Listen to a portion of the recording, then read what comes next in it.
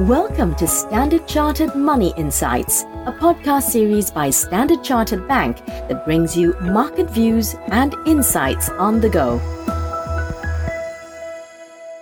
Hello everyone, my name's Manpreet and welcome to Cut to the Chase.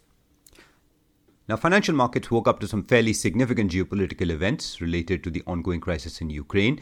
As you may have already read, Russia said it moved to recognize two separatist regions of Ukraine, Donetsk and Luhansk, as independent regions and ordered Russia's military to enter these areas on peacekeeping missions. Now, while the move has triggered condemnation by European and US policymakers, interestingly, it remains unclear whether it meets their threshold of a Russian invasion of Ukraine, given Russia has previously deployed its military to this region before. How US and European policymakers react specifically is something to watch closely as we go through the market day today and indeed later in the week. Now, the response in financial markets held no surprises. Equity futures were down and oil prices were up. However, today I want to talk about the Japanese yen, as we believe this currency can offer one attractive hedge should risk appetite weaken further. First, a bit of long-term context. We know the Japanese yen is popular as a funding currency when times are good, but it's also well known that the yen is a safe haven when risk appetite fades.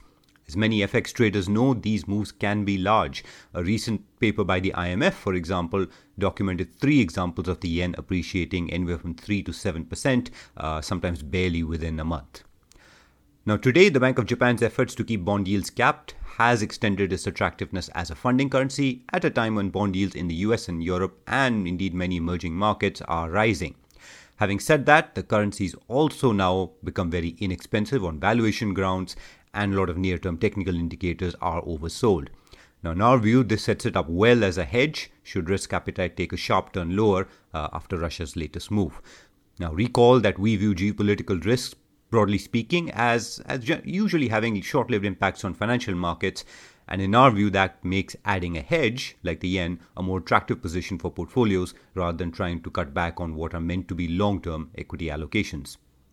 Now, the dollar-yen pair is one way to implement such a view. The USD-JPY pair specifically has struggled at resistance near 116.5 in recent weeks, which we believe opens up room for a move to the downside.